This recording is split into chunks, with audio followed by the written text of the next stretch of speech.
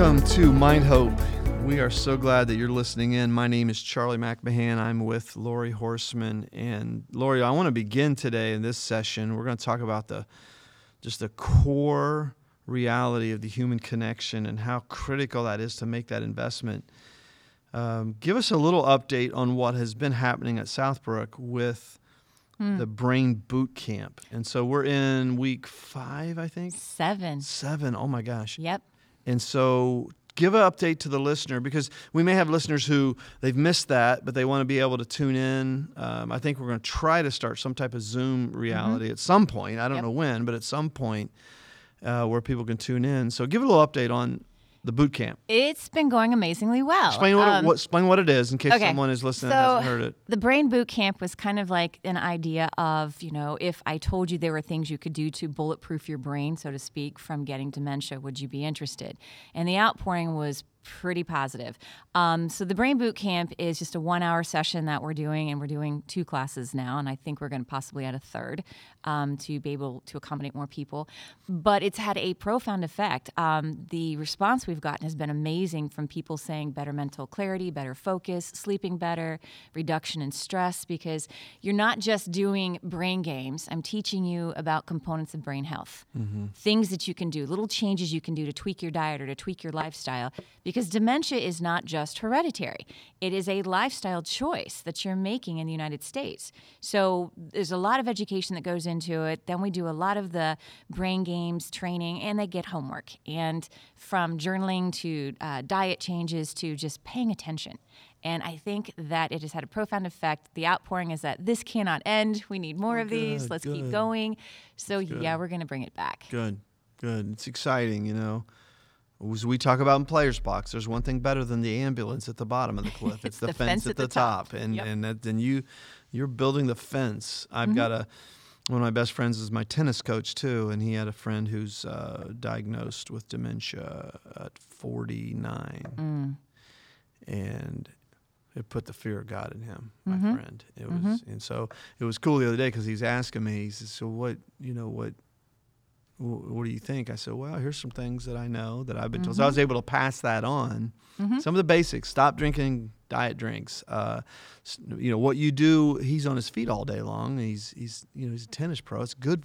Here's why that's good for your mind. But you got to stop the alcohol. Yep. You got to stop that. You got to stop the alcohol, man. Got to balance the brain. You got to exactly keep those 4 quadrants working together. And so that's exciting. We want to get to the core. I was talking earlier about so much of when I know when I'm counseling parents on their teen struggle reality, I said, I'll tell them, I said, now's the time to start drawing on that deposit of trust that you've invested in for 12, 13, 15, 16 years.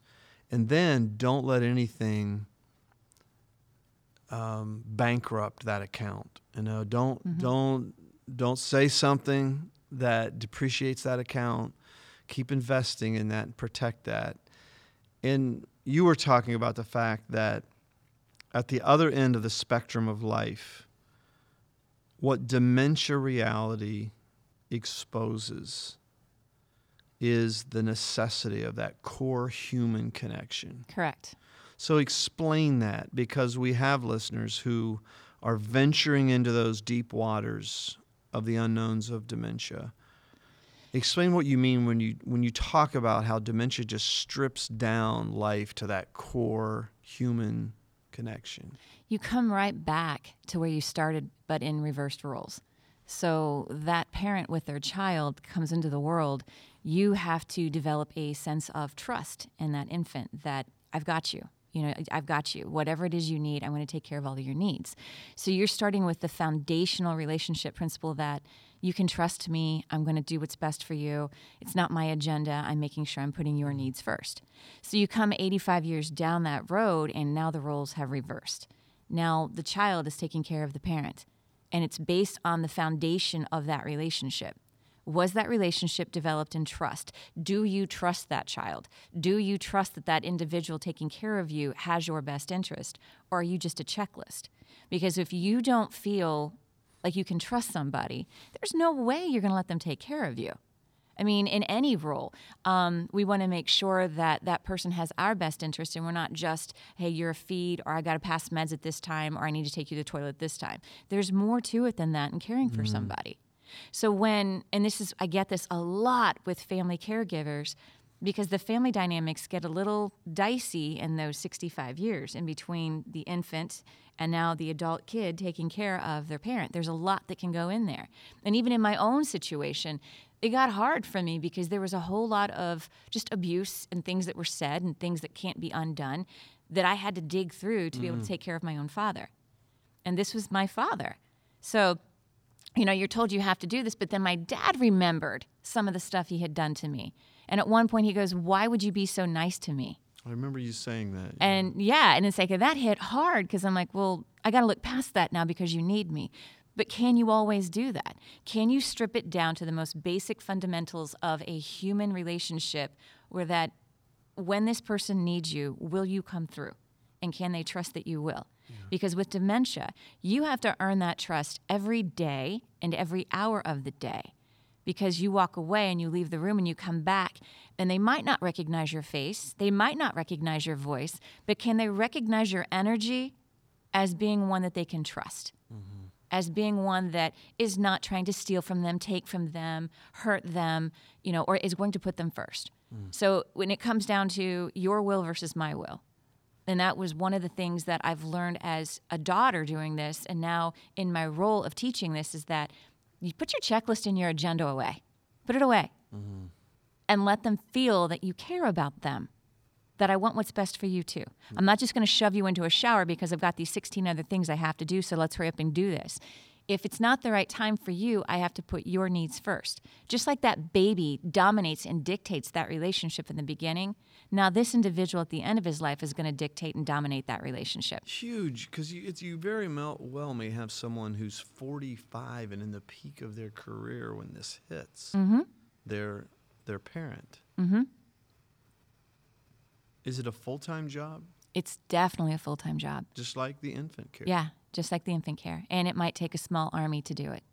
And what you're saying is the odds of a successful handing off to an institution are minimized because there's not that investment of trust. Right. How did you deal with that how do you deal with that when you see it happening, when you were leading in Springboro at the care center, and I can't remember the name of it right now. Did you see that happening? Did you see it happening where people had essentially been dropped off? I'm saying yes. it crudely. Yeah. But and then there wasn't. Right. There are people caring for them that they don't know them from Adam. Correct. Which brings in the fear. Mm-hmm. So you saw it happen. Yes, because sometimes situations are not always the most pleasant ones. And you will see that situation where that family dynamic is not the healthiest. So the adult child will probably bring them in. And sometimes it was a spouse, and we called them drop and go. They just dropped him off with us and said, he's your problem now. I'll pay the bills. Just let me know.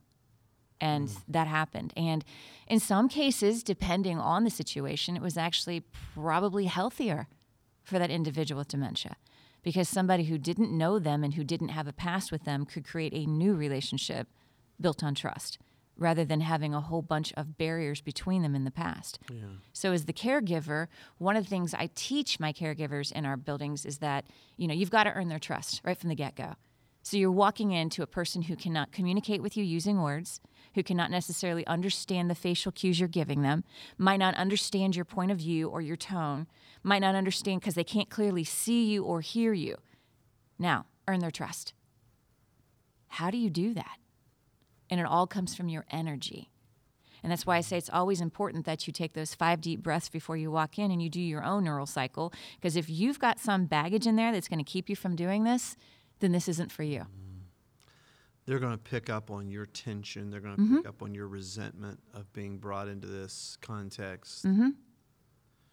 Well, let's walk through a life period. I think we've talked before about one of Aesop's fables is the one about the feeding trough, in which the multi-generational home, as you use our contemporary term, and the grandparents become unable to take care of themselves, and so the parents in that fable make them eat at the feeding trough in the corner of the room. Mm-hmm. And then one day, the kids are doing woodworking, and the parents ask, "What are you doing?" And they say, "We're making a feeding trough for you." Yep.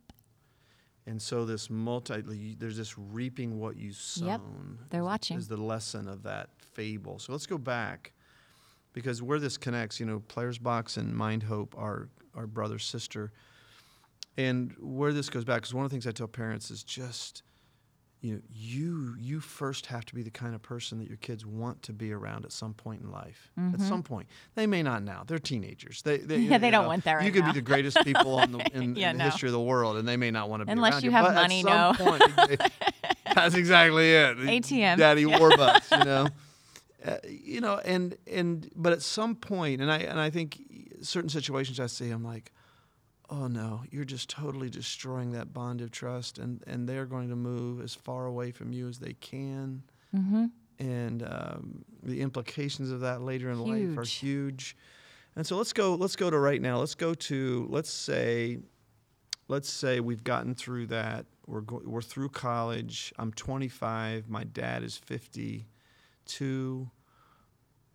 What should dad and son be doing? Dad and daughter be doing? So 25, 52 is the scenario we're at right now. What needs to be happening now in that relationship? That's the stage of life where now you can become their friend. Now you're honest with them. And honesty is the biggest thing, because, oh my goodness, I get the fact that we're not completely honest with our teenagers about the stuff that we did when we were teenagers, because I don't want you to do the same things that I did. But now it's time to be truthful. Yeah. Now it's time to be honest about that stuff. It's time to be honest about your likes, your dislikes, the things that you enjoy, the things that cause you fear, and to let them know that I don't have all the answers. I remember it was the silliest thing. My mom and I were refinishing floors in their house that they had. And I thought my mom knew all the answers to everything. And one day I realized she didn't know what to do? Really? And I just sat there, I was dumbfounded. And my mom looked at me laughing. She goes, "What do you think I knew?" I'm like, "Mom, you've always known all the answers. How do you not know it now?" And it was just the craziest thing. And it dawned on me like, oh, she's a human being. Yeah. I get it. Yeah. Because it's like, as kids, we put our parents up on these pedestals. Don't do that, because now they're going to fall. And they're just human beings. So the one thing, and I am hoping I'm teaching my kids this, is that I hurt too. There are things that I struggle with too. So be vulnerable. Oh, yeah. Be human. Be fully human. Let them now know. You're creating that core-to-core connection, Yes. because into me see. That's what intimacy is. Into me see. All right, let's Don't move. be afraid to show them who you really are, because when it gets down to it at the end of life, these are the questions I'm going to ask you when I need to go to take care of your father. Tell me who he really is. Don't tell me the persona he put on for you. Tell me who this man really is. So because I have 5 minutes to go in there and earn his trust as his caregiver, who is he really? Okay, let's move it up. Now, Dad is 65. Mm-hmm. And so by this measure, the child is 38. Mm-hmm. And we may be moving into some signs that we don't want to see. Mm-hmm. What now? How has the relationship shifted? At this point, the relationship shifted to where now this child is busy. They're usually a parent of their own. They're starting to feel what we call sandwiched. You're sandwiched in between raising your children, and now you might be noticing some things for your dad. And in some cases, your parents might not want the help. And that's the thing, too, is if you have not had an open and honest relationship with your adult children, are you going to let them know that you're struggling, or are you going to hide it from them? Because if you go the route of hiding it from them, you're not doing them any favors. You're just going to basically let this huge wall come tumbling down on them when the reality of the situation reveals itself. And now this kid cannot do anything to stabilize their footing and get ready to help you. So that's the other part where you want to be honest. But this adult child now they're really sandwiched, because they've got their job responsibilities, their marriage. That's the hardest part of your marriage, is in that season of your life. And then you've got your kids that you're trying to take care of. And now your dad is struggling with stuff. This is where you better have had a solid foundation, and you put it in that kid that life's not always going to be easy. Yeah. And how to juggle these responsibilities, because I'm thinking and I'm hoping that my own 2 kids saw me do this. And they saw me. There was days they saw me on my knees, crying, praying, a mixture of everything, and stand back up and keep going. They saw me on days lose it and on some days pull it back together. So they know that it's not like a walk in the park. They know that it's going to be a challenge. But they also saw me pull on resources, that I didn't do it by myself. I was pulling on my family. I was pulling on my brothers. I was pulling on outside resources to help me get through all of this. So I'm hoping that, instead of building a trough for me, that they understand, all right, at some point, we need to be there for her. Then here's how we balance and juggle this. You got to teach them those things. And at the same time, make sure that you're keeping that communication very real. Because if that 65, 70-year-old starts to struggle with some stuff, it's not that I want you to come running in and do it for me. I want you to come in and empower me to do what I need to do for myself. Don't let me fall backwards and play the victim. That's really but good don't do it for delineation. me either. Empower me the way I empowered you when you struggled as a teenager trying to get through this. Because changes are coming for me also. That's one last scenario then. Okay, now we bump it up. Let's go, we bump it up. Now it's 75 and 48. And college, kids are graduating from college. I don't have 48, you may not have the energy you used to have. And now dad is in full-blown decline. Go back over again the basics for that 48-year-old child, what they need to be doing to get themselves ready for the demand. Research. Don't ignore it and think it's not going to happen. That is the biggest thing I get from families is this, well, it's not really happening. It's not happening. Dad's fine. He's fine. It's denial. You cannot do that. Hiding in the shadows and pretending it's not there isn't going to make it go away. So if you know this person, you have that relationship with this person, you already know these things are happening. Start researching. Start figuring out what it is. Talk to people because it's probably happening all around you. It's not an embarrassment. It's life. It's not necessarily natural to get dementia, but it is natural to slow down and have some of these things happening. But ignoring it isn't going to help either one of you. Because what's going to happen then is when the reality hits you in the face, you're going to be angry at that individual who has the audacity to have dementia. And that's not going to help either one of you. Yeah. Because this person is going through it, and if you're teaching him to ignore it, then he already feels like, I can't trust you because you don't want to see me as I truly am. One last thing is, this is the point at which now the payoff of that soul-to-soul connection starts to really pay off.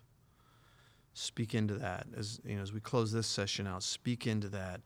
What does that soul-to-soul connection look like that now reaps enormous, doesn't feel like it, but dividends? It does. In the relationship. I know that as the adult child and your father or your mother has dementia, you crave that soul-to-soul conversation.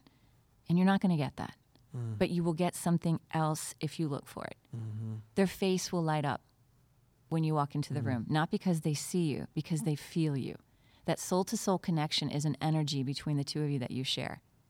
And you're always going to share that. Yeah. And that's the thing that I got with my dad at the end. Wow. It's really amazing. I feel like I skated through because my dad and mom went quickly. But boy, are you right. In the hospital room when dad was declining quickly, I still remember the questions that he answered and I just remember that as clearly as anything. Yep. Is that soul-to-soul thing at that moment. It's your energies. It is. Yeah, it is. Yeah. They feel you when you walk into the room. They feel you when you get close to them. And you can actually watch the color in their skin change. You can watch the changing in their breathing pattern when you come near. It's not unlike a newborn baby knowing that that's my mom. Yeah. It goes the other way now, on the other scale, on the other side of that. Whenever I came close to my mom in the end and I'd hold her hand, her eyes, she would smile and there would be a small tear that came out of her eye. She knew I was there before I even spoke. And my dad, it was wild because I would walk in and I'd always go forehead to forehead with him because with dementia, you want to go back to the mother's touch. And when I did that, I heard him whisper, "There's my sunshine." Oh my gosh. Holy moly. That's the soul-to-soul connection you want. Yeah, that is. That's it. As you were talking, I was thinking about that section in 1 Corinthians 3 when Paul talks about, are you building a life of wood, hay, and straw that'll be consumed by the fire? Or are you building a life that is gold and silver and the fire will only purify it? Yep. So has that relationship been surfacey and wood, hay, and straw, or this is when it tests out? Has it been gold and silver? It's going to test out. It's going to test it out. Life is going to test you out on these relationships. Well, Lori, as always, thank you so much. And I'm sure there's someone listening to this today that needed to hear it. So thank you.